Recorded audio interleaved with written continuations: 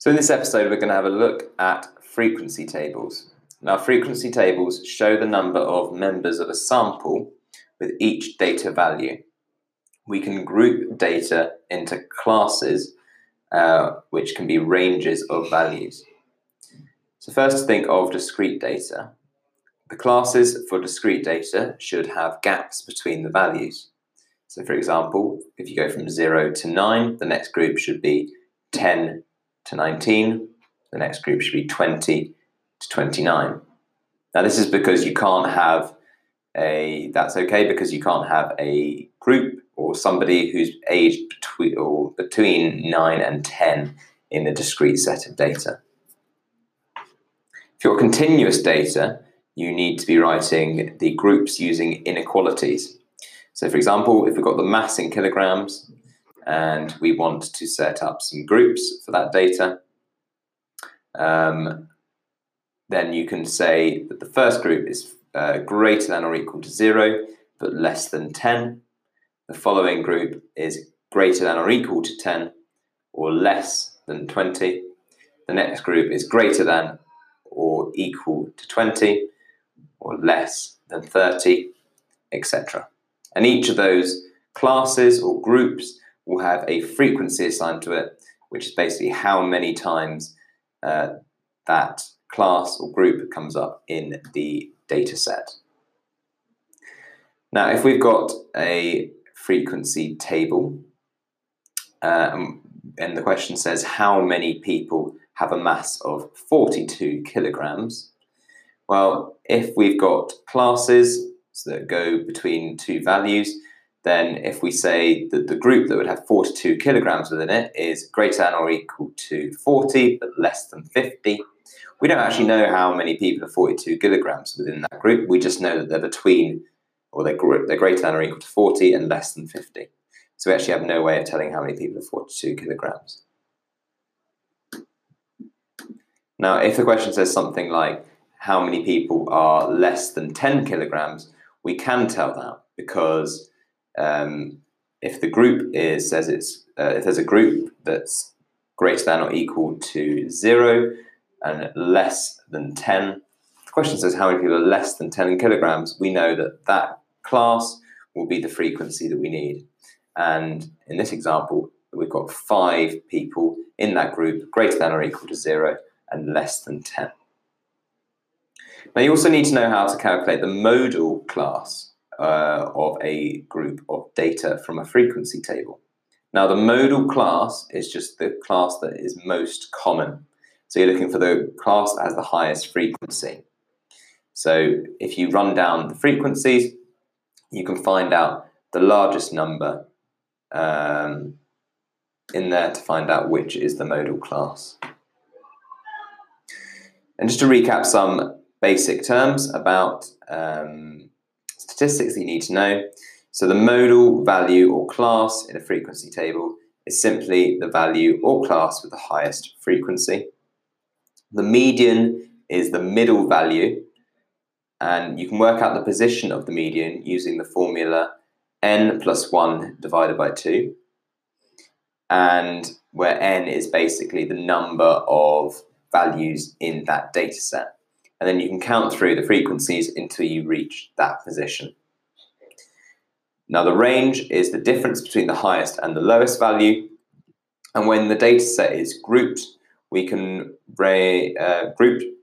the range can be estimated as the difference between the highest and lowest class boundaries.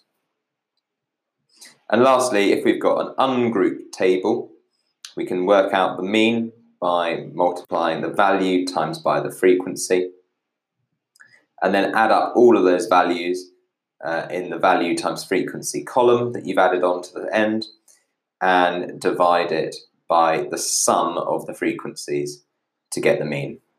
The sum of the frequencies is just the total number of values. So I'm going to run through that one more time.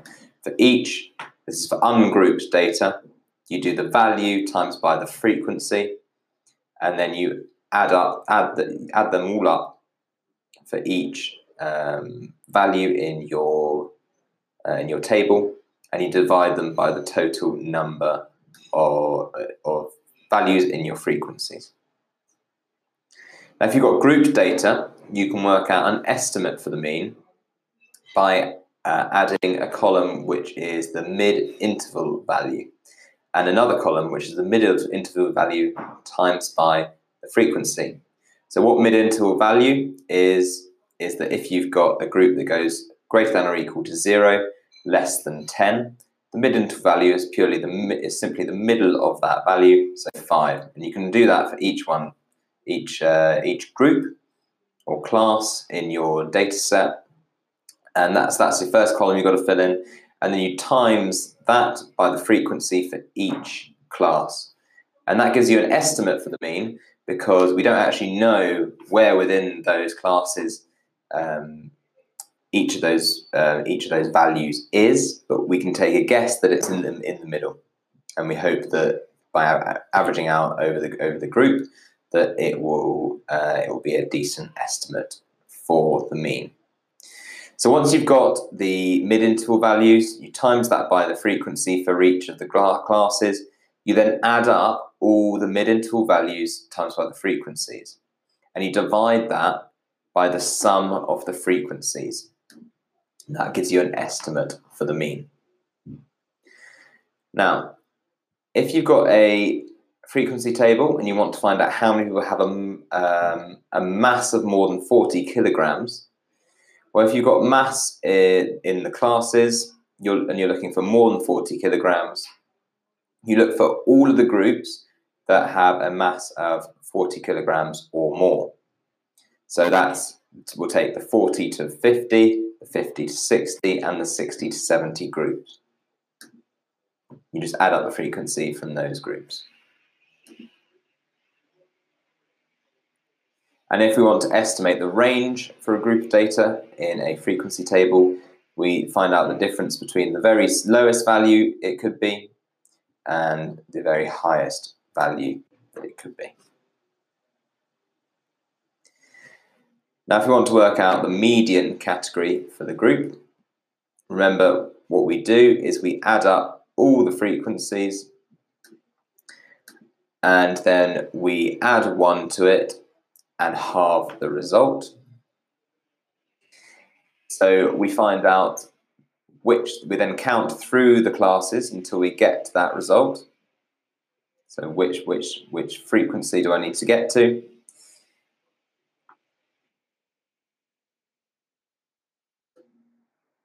And then you find out, you basically say that the mean is between those two values that are at the either end of the class. Hey everyone, thanks for taking the time to listen to this episode. I hope it was useful for your learning. Make sure you consolidate your knowledge by clicking the link in the bio to be taken to the free online course. Good luck with your studies!